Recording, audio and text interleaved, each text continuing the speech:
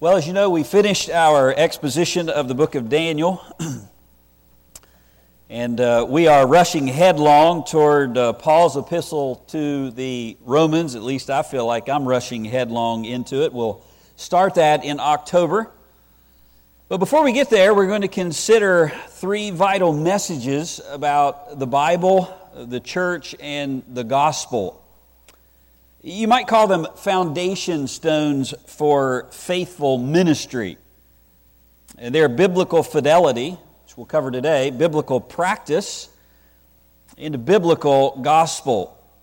I'm going to present them to you not only by looking at Scripture, because that alone is our authority, but also by example from church history.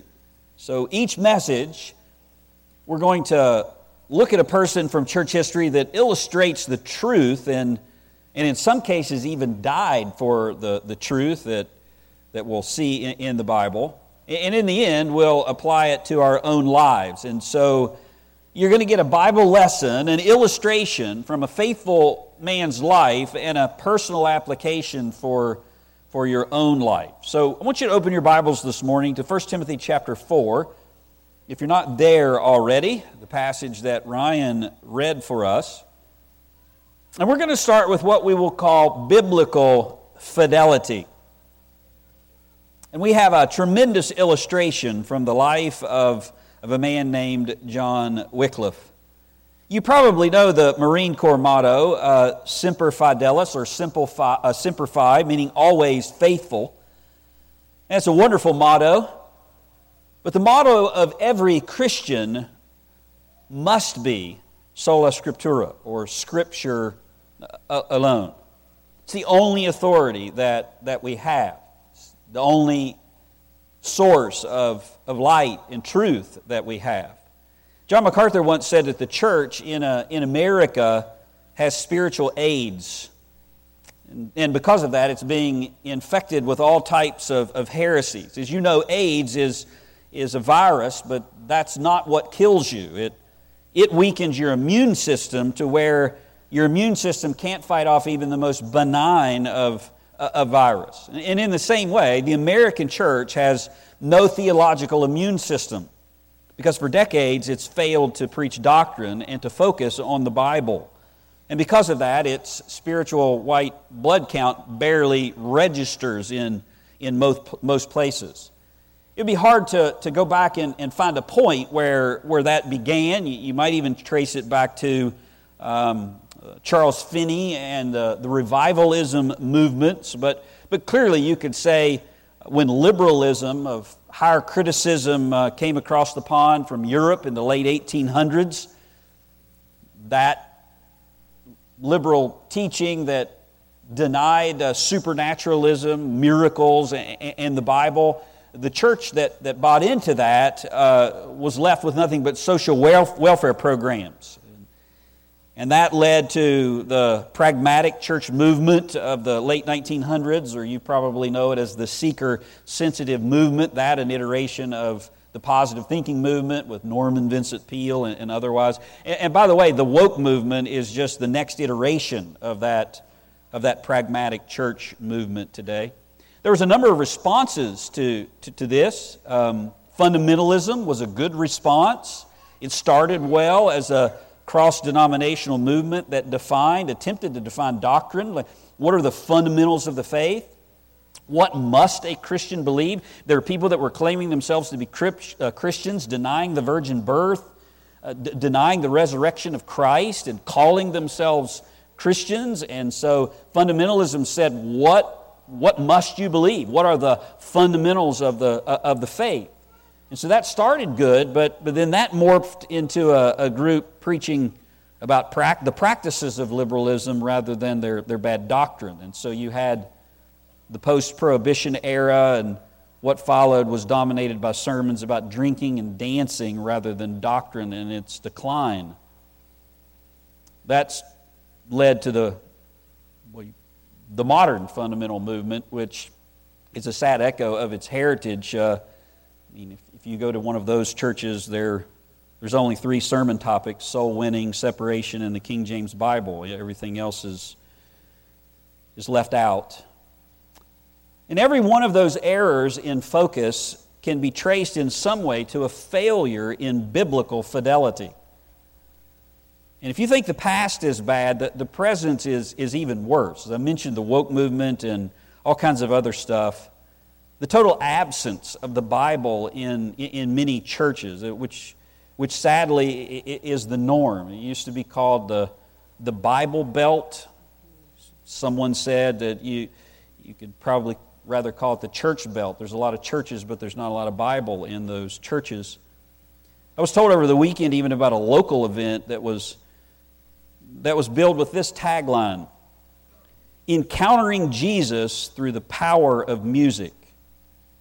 And as I heard that, I thought, what does that even mean? Encountering Jesus through the power of music. I mean, the gospel has the power of God unto salvation.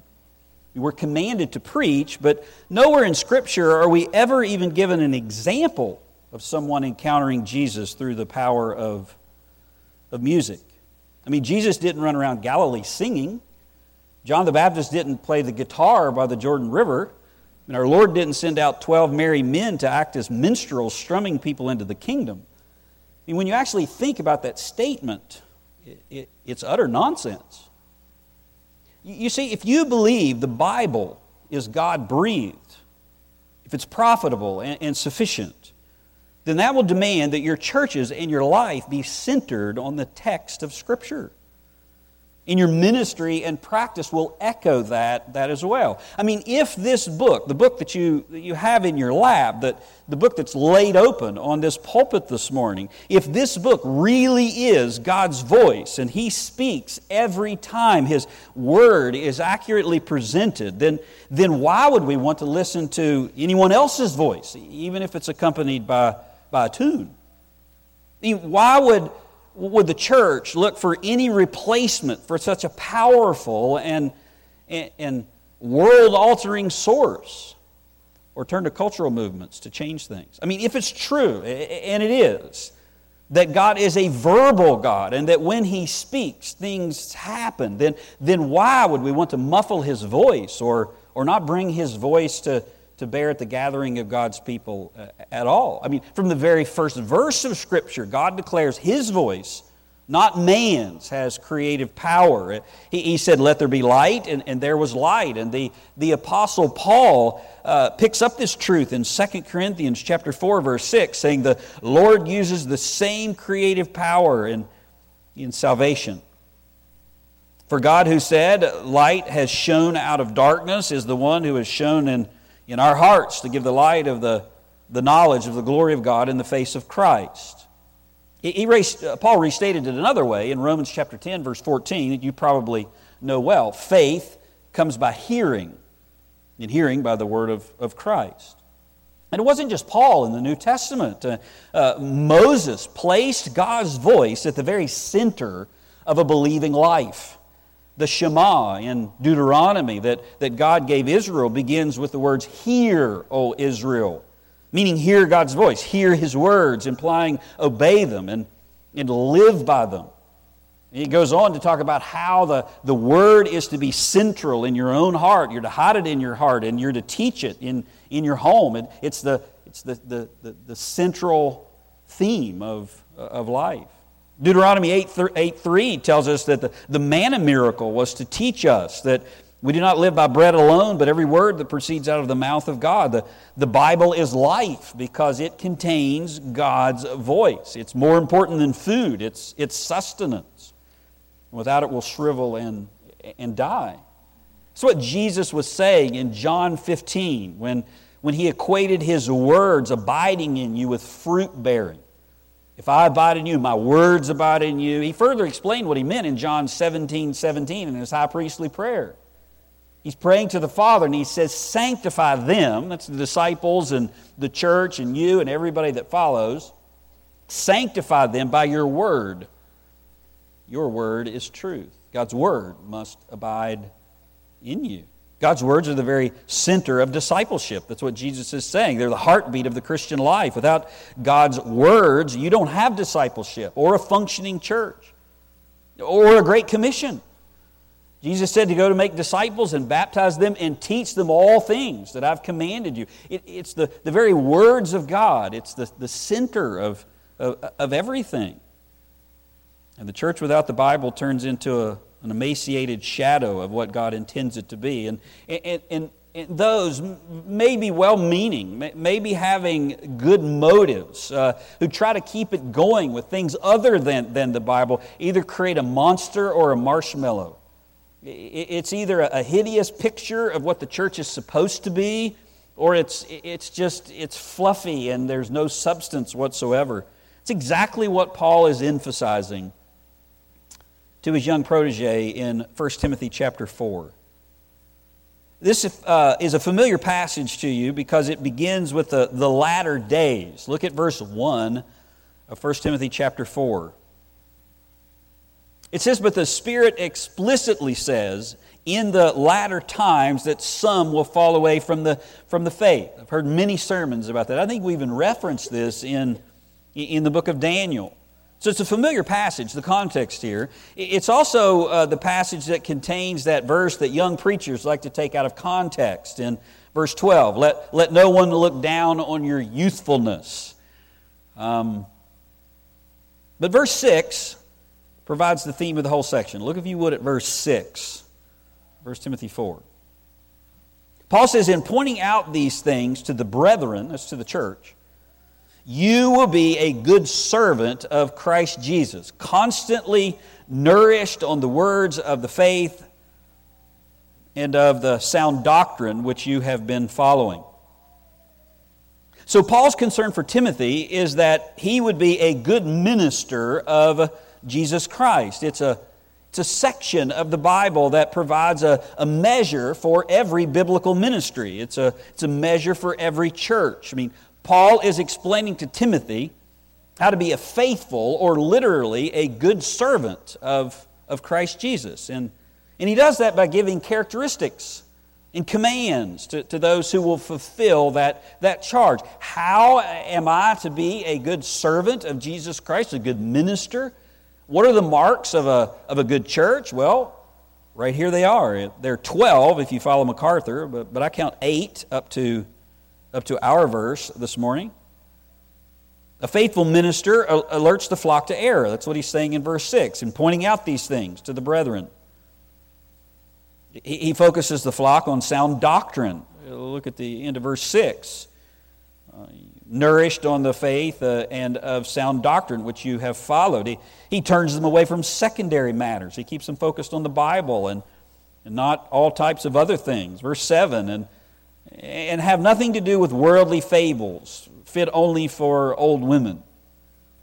And a faithful minister disciplines himself unto godliness, beginning at the end of verse 7. On the other hand, discipline yourself for the purpose of godliness. And then there's that passage about exercise and how it profits a little, but it's a trustworthy statement in verse 9, and serving full acceptance about godliness.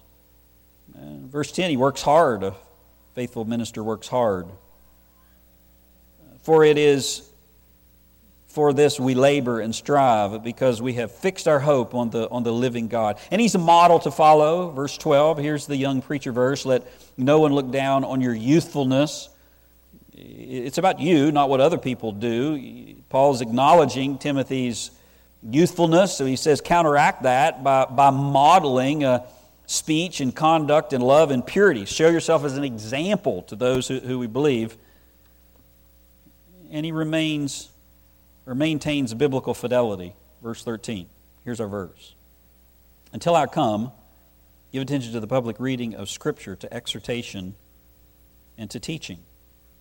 I think verses 12 and 13 actually encapsulate everything that he's saying in this entire passage.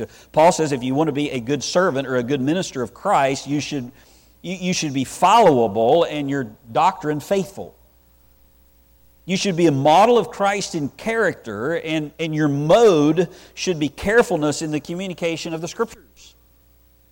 His theme of this entire section is a holy life and sound doctrine. And he even describes how to do both of those things. You exemplify one, a holy life, and you rivet your doctrine, your teaching, you rivet the other to the Bible. And both have a public nature. You're an example in verse 12. You're a model by putting your life on display for the sheep. Your example is observed by others. And look at verse 15. Take pains with these things. Be absorbed in them so your progress will be evident before all. There's a public idea of your sanctification, your growth being evident. And you're to give attention to the public reading of Scripture and the expectation of teaching in verse 13. Until I come, give attention to the public reading. You're also to pay close attention to your doctrine in verse 16, so others may observe it as well. Public teaching. And notice the importance of the order in verse 13. Read, exhort, and teach. So you can't have exhortation and teaching without scriptures that are publicly proclaimed. I mean, the key word there would be public. In your Bibles, it may be in italics, and it should be, because there's an article in the original. It's the reading of Scripture. That's not your private Bible time, but what happened in the public worship service. That's why your English adds the word public. Pastors are to read, to exhort, to teach. That's the center of church life.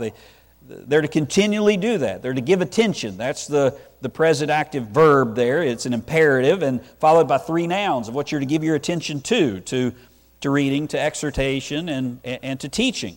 And Paul says, do that until I come, earlier in the passage. And so Timothy's continual ministry as a good servant of Jesus is centered around these three things, backed up by a life of character that displays them. A good servant reads the text, explains the text, calls people to live out that text, and then that's modeled in their own life. That's why we do what we do in this church. Not only because we're Baptist or we train people in exposition, but because Scripture commands this. And this Scripture is not just the ideas of Paul, but God Himself. It's the central task of the church gathering. Worship God by reading His Word, to hear His voice, explain what God is saying, and then exhort one another about those implications, meaning how to live that out. Or, as Hebrews says, provoke one another to love and good works. That's biblical fidelity. It's crystal clear. He even gives the results of what will happen if you do this. Look, if you would, at verse 16. Verse 16. Pay close attention to yourself and to your teaching. Persevere in these things, for as you do this, you will ensure salvation both of yourself and for those who hear you. He says you'll not only ensure your salvation, but others. A faithful life and faithful preaching centered on the Bible sanctifies. I mean, God says the fruit of consistent exposition lived out brings perseverance. And it produces the same in others. Theologians call it perseverance of the saints. So by devoting yourself or cleaving the ministry of a church to these things, it brings about the sanctification of God's people. Not lightning bolt strikes in the midst of high energy sermons, but as God's voice rains on His people, it nourishes them and they grow up in a most holy faith. So imagine, if you would, given the clarity of this command, if when you gathered, the Bible wasn't read at all. Imagine if when you came to church, only quotes from the Pope or dead saints were given. And that was given in a language that you couldn't understand. It was given in Latin. And even if you could understand it, there was no exhortation, there was no teaching, there was no explanation. There was no exposition, no exhortation, no Bible. And what you got in place of all of that was a short ritual in Latin and a stale wafer placed in your mouth at the very end, which is quite symbolic, I might add. And the men who were leading the church were not like what Paul described here, models of Christ-like character. They lived corrupt and godless lives. They were evil and they were immoral. So you didn't even have their model to follow.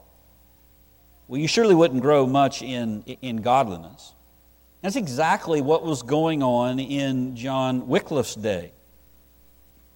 In John Wycliffe's day, these verses were not just periodically avoided, they were systematically disobeyed and intentionally ignored. The Catholic Church provided Bibles only to clergy written in Latin, and their homilies were the same, on purpose. They actually used it as a barrier to maintain their power over people and create separation between themselves and the masses. John Wycliffe is called the morning star of the Reformation because he came on the scene before the Reformation ever took hold. The morning star is actually the planet Venus that comes up right before sunrise in the eastern sky. So before the sun, you can see this planet very visible. And so 100 years before anyone ever heard about Martin Luther, or 200 years before John Calvin, John Wycliffe blazed a trail of biblical fidelity for others to follow.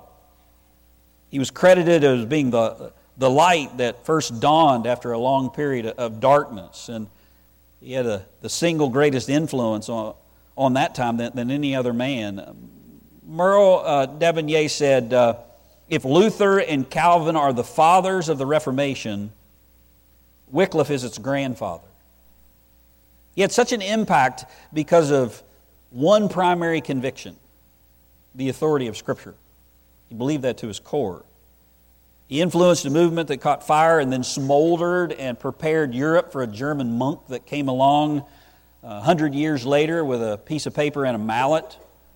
He sent out men called Lollards all over the countryside preaching the Bible and the gospel in a time when there was no gospel or Bible. He printed copies of the Scriptures and tracts in English for the common man to read. He influenced the likes of John Huss and William Tyndale. He produced the first Bible for the English-speaking world from the Latin Vulgate, and he inspired countless unknown men to stand. Well, it became one of the Reformation's battle cries, sola scriptura, Scripture alone. He did all of that by the age of 56. I'm 50, 6 years later. If I was Wycliffe, I would die, which I'm not. And if it wasn't enough, that wasn't enough. It wasn't enough reason to pay attention to his life. Any man who stirs up the Roman Catholic Church to the point that it excommunicates you, digs up your bones and buries or burns them with your works long after you're dead, 44 years after you're dead, is worthy of attention. If you have that kind of lasting impact. And I think if Wycliffe had a theme verse, it would be 1 Timothy 4:13. Until I come, give attention to the public reading of Scripture, to exhortation, and to teaching. Because after growing up in a changing time under the sway of the Catholic Church, he became to believe that the Bible needed to be in every person's hand, read, explained, and obeyed. And if you want to summarize Wycliffe's focus, it was twofold. He wanted to translate the Scriptures in everyday language so people could read it and understand its doctrines. And he demanded the church live under biblical authority, not Rome's or England's or anybody else's. And I want to tell you about his life today as an illustration, but in order to do that, you have to take a trip back in time to the 1300s. Here is a historical timeline of Wycliffe that I just highlighted a few things that may be of interest to you. But John Wycliffe is primarily remembered for producing the first English Bible because in his day the Scriptures were forbidden in the common man's language. Certain French nobility had a copy of the Scriptures in French, but none were available for somebody like me or you. And the English version, for the most part, was non-existent. The Roman Church ruled England and Europe with a death grip. And they were very corrupt and had little, if any, light in them at all. It was a time of papal power or papal authority. We hear a lot about the Pope today, and he looks like a kind, gentle little gray-haired fellow that comes out and talks sometimes with a lot of people in front of him or rides around in that little Pope-mobile car. But that's not the way that the Pope operated then. And by the way, the same doctrines this Pope that you see today, he still has.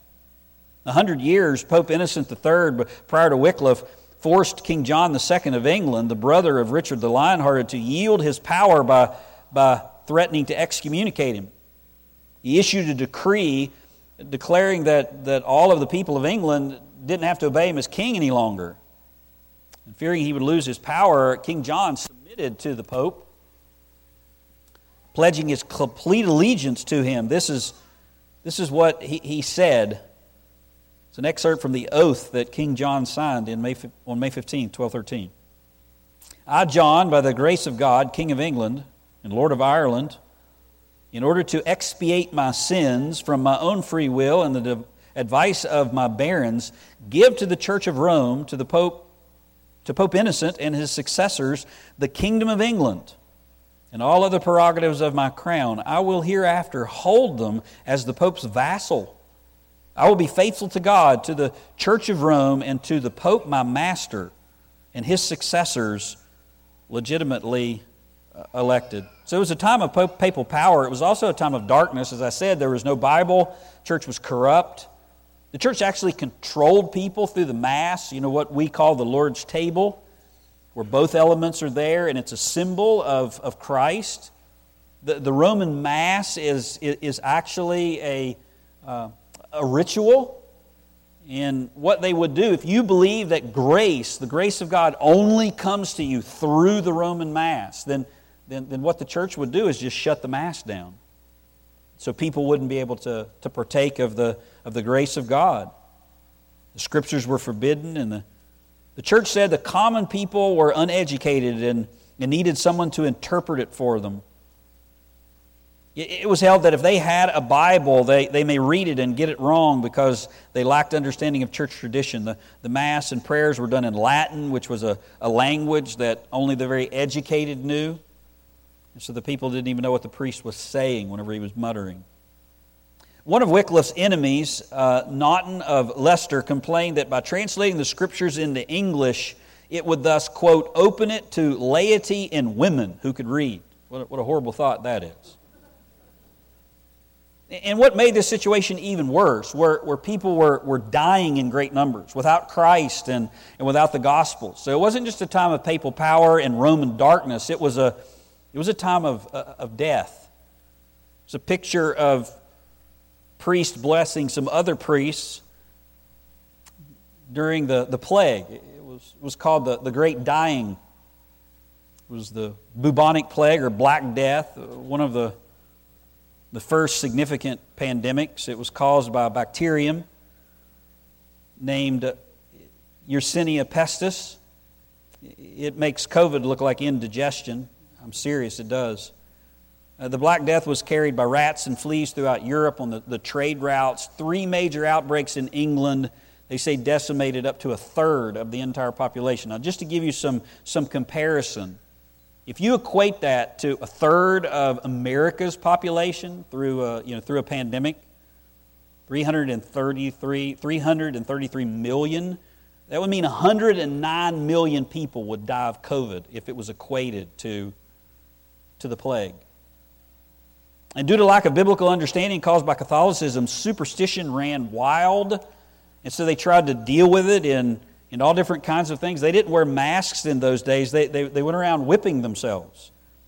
It was in response to the thought that the plague was from God's judgment. So they had men of the church travel from town to town whipping themselves in an effort to mimic the sufferings of Jesus prior to his crucifixion, hoping to ease God's wrath.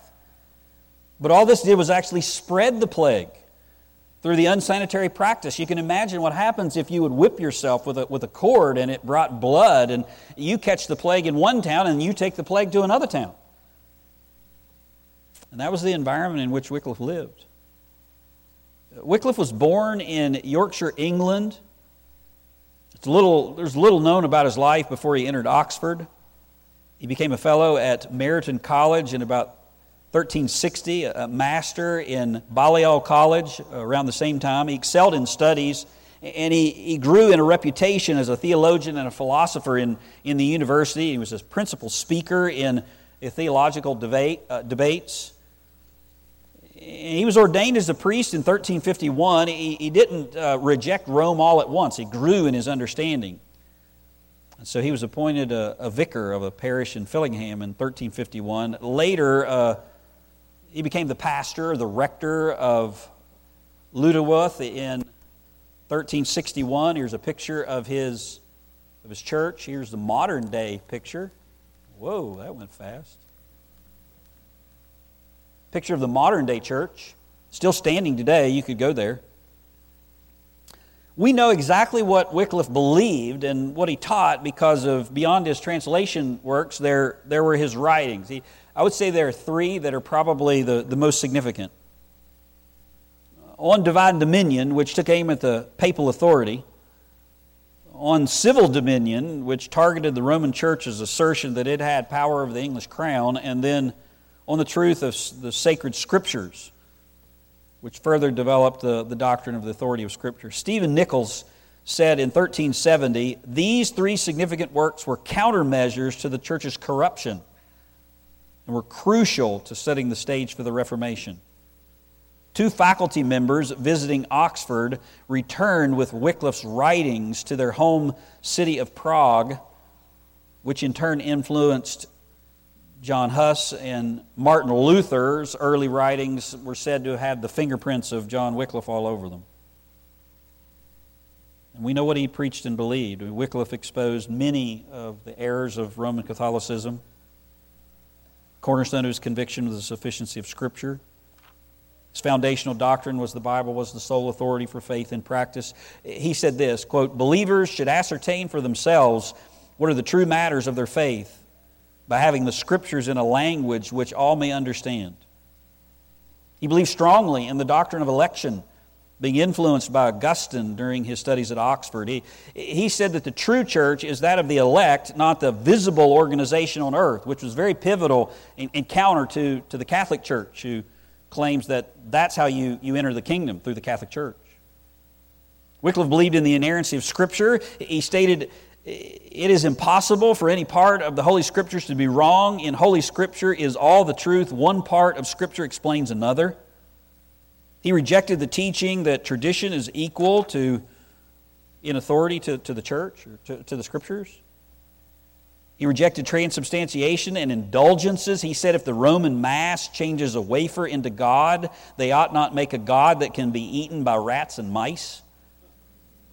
He taught that the apostolic churches had only elders and deacons, and declared any layer above that was introduced by Caesarean pride. And he opposed papal authority. He declared it's, quote, blasphemy to call any head of the church save Christ alone. He had even stronger words than that. Here's what he said concerning the papacy, quote, it is supposed, and with much probability, that the Roman pontiff is the great Antichrist, end quote. Now that, as you can imagine, didn't win too many friends in Italy. He said, quote, how shall any sinful wretch who knows not whether he be damned or saved constrain men to believe that he's the head of the Holy Church? Marcus Severn said, whereas the church figures, other church figures attacked the corrupt practices of the Roman Catholic Church, Wycliffe attacked the doctrines with which were underlying these practices. He often preached against the mendicant monks, the traveling monks who begged for food and money. Wycliffe thought that they were lazy for begging and they needed to work. Because of these convictions, he was willing to endure the wrath of the Catholic Church and the English authorities. In 1377, Wycliffe was put on trial, St. Paul's Cathedral, and the Pope issued a bull against him. A papal bull is a formal document that's issued by the Pope himself. It's called a bulla because of the seal that's affixed to it, which depicts perceived apostolic authority. It's identified by the letters Sanctus Paulus and Sanctus Petrus, SPA, SP on this seal, on this document. This was Wycliffe's reply to the papal bull. I'm quoting. He says, "You say it is heresy to speak of the Holy Scriptures in English. You call me a heretic because I have translated the Bible into the common tongue of the people. Do you know whom you blaspheme? Did not the Holy Ghost give the Word of God at first in the mother tongue of the nations to whom it was addressed?" He's talking about Koine Greek. "Why do you speak against the Holy Ghost? You say that the Church of God is in danger from this book. How can that be? Is it not from the Bible only that we learn that God has set up a society as a church on earth? Is it not the Bible that gives her all authority, gives all her authority to the church? Is it not the Bible that we learn who is the builder and sovereign of the church? What are the laws by which she is to be governed and the rights and privileges of her members? Without the Bible, what character has the church to show for all these things? It is you who place the church in jeopardy by hiding the divine warrant, the missive royal of her king, for the authority she wields and the faith she enjoins." End quote. For his translation efforts and his biblical views, Wycliffe was hounded by the Roman Church. Had it not been for the presence of John Gaunt, the son of the King of England, King Edward III, he probably wouldn't have made it out of this trial alive. And it might not have just been the kingly connection. John Gaunt's armor is still on display in the Tower of London today. And that armor is for a man 6'9" tall. And so that probably created a little bit of trepidation. But clearly, Wycliffe's greatest accomplishment was the translation of the English Bible. Here's Wycliffe, a picture of Wycliffe in his study. Wycliffe's greatest influence was through the Bible that he translated. His New Testament was completed in 1380, the Old Testament in 1382 or 84, just before he died. Was later revised by one of his disciples, John Purvey, which was the guy who actually, that's the copy that's distributed. He was later martyred for his faith. Now you remember, not only did the Bible need to be translated, but it also needed to be copied and distributed. I mean, Gutenberg and his printing press didn't come along for another 60 years, 65 years. So copies had to be painstakingly made by hand and then distributed. Here's a picture. I know you can't read that, but it's a picture of Wycliffe's translation from Latin. It greatly influenced the King James Version, other translations. Some entire verses are lifted from Wycliffe's translation into the King James, the cadence and the word order. "Take ye my yoke upon you and learn ye of me, for I am mild and meek of heart, and ye shall find rest for your souls." Matthew 11:29 comes from Wycliffe. Matthew 18:20, "For where 2 or 3 shall be gathered in my name, there I am in the midst of them." Matthew 22:21, "Therefore yield ye to Caesar those things that be Caesar, and to God those things that be of God." And he spread the Bible and its teaching all over England by training men to proclaim it through itinerant preaching. Wycliffe believed in 2 Timothy 2:2. He believed in training men for ministry. This is a slide of the Lollards. Wycliffe had a missionary heart, and he trained and sent out preachers to proclaim the gospel of Jesus Christ. These Bible men, as they were commonly called, were sent out 2 by 2, wearing long, dark red robes and carrying a staff that signified their pastoral calling, and they went about preaching the Bible. They got their name Lollards from another papal bull that was intended as a slur. The Dutch word lollen means a singer or a chanter or a mumbler, a mutterer. So they were called these mutterers. They're going around muttering about the Bible. In Latin, the word meant noxious wheat or noxious weed mingled with good Catholic wheat. They wore it as a badge of honor. Many of the Lollards were burned alive. There's a record of at least 40 of them that fell to that faith. There's probably many more because the records aren't there. Many suffered imprisonment in Lollard Tower, another place. It was in Lambeth Palace in London. It was the headquarters of the Archbishop of Canterbury. They were shackled in chains there. The rings for the shackles in that tower could still be seen until the tower itself was bombed in May 10th, 1941 during World War II. Many others were branded as heretics simply for saying that the Bible ought to be in your language and proclaiming exactly what it said. And Wycliffe himself held the same convictions up until his death, the end of his life. In 1381, just 3 years before he died, Wycliffe boldly proclaimed the doctrine of transubstantiation was detestable error, that the very bread and wine on the communion table literally transform into the literal body and blood of Christ. He taught that they don't change substance. It's just merely symbolic of the blood of Jesus. So in November 1382, Wycliffe was called before yet another synod of ecclesiastical authorities called the Blackfriars Synod, because it was held in a monastery of Blackfriars in London. 47 bishops and monks and religious doctors took their seats, and when they did, a powerful earthquake shook the city. Huge stones fell from the castle walls. Wycliffe declared it was the judgment of God, and afterwards it was called the Earthquake Council. But the synod kept on and condemned Wycliffe, charging him specifically with 10 heresies and 16 errors. Because of that, his writings were forbidden even in England, and the king gave authority to imprison all those who believed the condemned doctrines. Wycliffe himself died from the effects of a stroke in 1384, and persecution of his followers continued even after his death.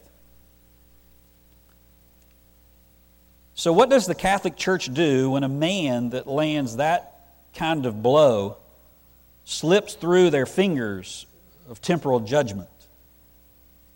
Well, decades after his death, Wycliffe's teachings were still perceived as a threat by the church in Rome, and because he'd escaped the prescribed punishment for heresy, he was tried a second time after his death at the Council of Constance in 1415. This time he was condemned, and the council ordered that his body, well, now his bones, be exhumed and burned. And Pope Martin V approved the order. The task was carried out in 1428, so 44 years after Wycliffe's death, his bones were burned in a field of execution, and the ashes scattered in the river Swift near Ludewerk. Here's a slide of his bones being burned. But Wycliffe's influence proved a little bit harder to destroy than his bones. The Word of God had already been printed, already been distributed. People already heard it in their own language, and a lamp had been lit. And in spite of much suppression that followed, Wycliffe's great work of translation was taken up by William Tyndale, who translated the Bible from the original language rather than the Latin Vulgate. I think Thomas Fuller summarized it well when he said this: "The Avon to the Severn runs, the Severn to the sea, and Wycliffe's dust shall spread abroad, wide the waters be. And thus the ashes of Wycliffe are the emblem of his doctrine, which is now dispersed all the world over." And you listen to an illustration like that. It's an illustration, not inspired scripture like 1 Timothy 4. But you listen to an illustration like that and you say, oh, to have that type of obedience or to have that type of faithfulness. Well, I would say you can. And not only can you, but you must. If you look back at 1 Timothy chapter 4, look at verse 13 again. Paul says, "Until I come, give attention to the public reading of Scripture, to exhortation, and teaching." This is not just a command to Timothy or something that John Wycliffe took up because he didn't like the Catholic Church. This is a command that's given to you and given to me. Biblical fidelity means the Scriptures must be at the center of your life.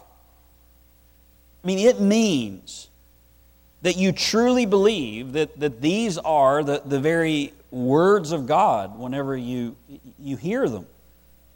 I don't mean that you carry a Bible or that you sit in a church that opens the Bible and talks about the Bible. I don't mean that you know stuff about the Bible. I mean that you believe that the very words on this page are the words of the living God, and that whenever you hear them, it feeds your soul. It's what you have to share to other people. It means that you believe that you don't need to add anything to this book or take anything away from this book. It means that you believe that these very words have the power to bring a dead person to life, spiritual life. It means that you believe these words have the power to help someone who's crushed under depression or anxiety or whatever it is. It means that you believe no matter what the cultural trends and winds that blow, this book is the anchor for your soul and must be the center of church life in your life. That's what it means. Do you believe that? Do you really believe that to the point that no matter what comes, I'm not talking about people don't like you or people won't show up at your church or whatever. I mean, do you believe it to the point that if pressure comes or persecution comes, that you'll stand on that truth? It means you place yourself in a church that believes that as well. And verse 16 gives you the promise. Pay close attention to yourself and to your teaching. Persevere in these things. For if you do this, you will ensure salvation both for yourself and for those who hear you. That's the positive. Let me flip that over. To do otherwise is to be disobedient. To do otherwise is to deny the manna miracle and starve yourself spiritually. It's to do the opposite of biblical fidelity. It's to be biblically unfaithful, and nobody wants to be that. God says, not John Wycliffe, but the Lord, there must be a time for the public reading of Scripture, and the Scriptures must be proclaimed in your language. And then those Scriptures must be explained. And then you must be exhorted to obey them. So you read the text, explain the text, call people to live out the text, and then that's modeled in your life as a church member and surely in the lives of the shepherds that proclaim it. And that surely can't be done where the Bible is absent or replaced with something else. The whole duty of a minister is wrapped up in these things.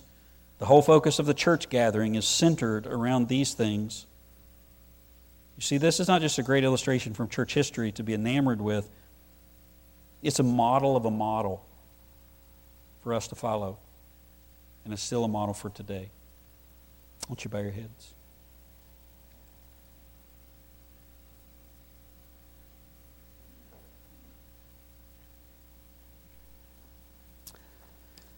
Father,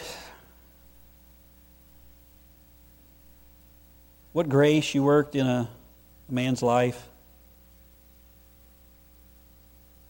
But what power in your inspired word that brings to us the commands, things to do and things to avoid, what to major on, how hard to work, what to proclaim, what not to proclaim. Lord, you don't just give us something to go by, an authority. You even show us how that's to be lived out. Thank you for that. What a precious possession, the Bible. Thank you for a church that believes those things. Thank you for people that are striving to live this out in their daily lives.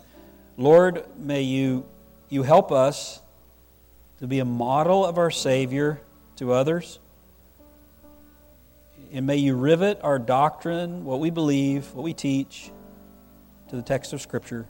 And may we do that not until Paul comes, but until you come. We ask it all in your precious name. Amen.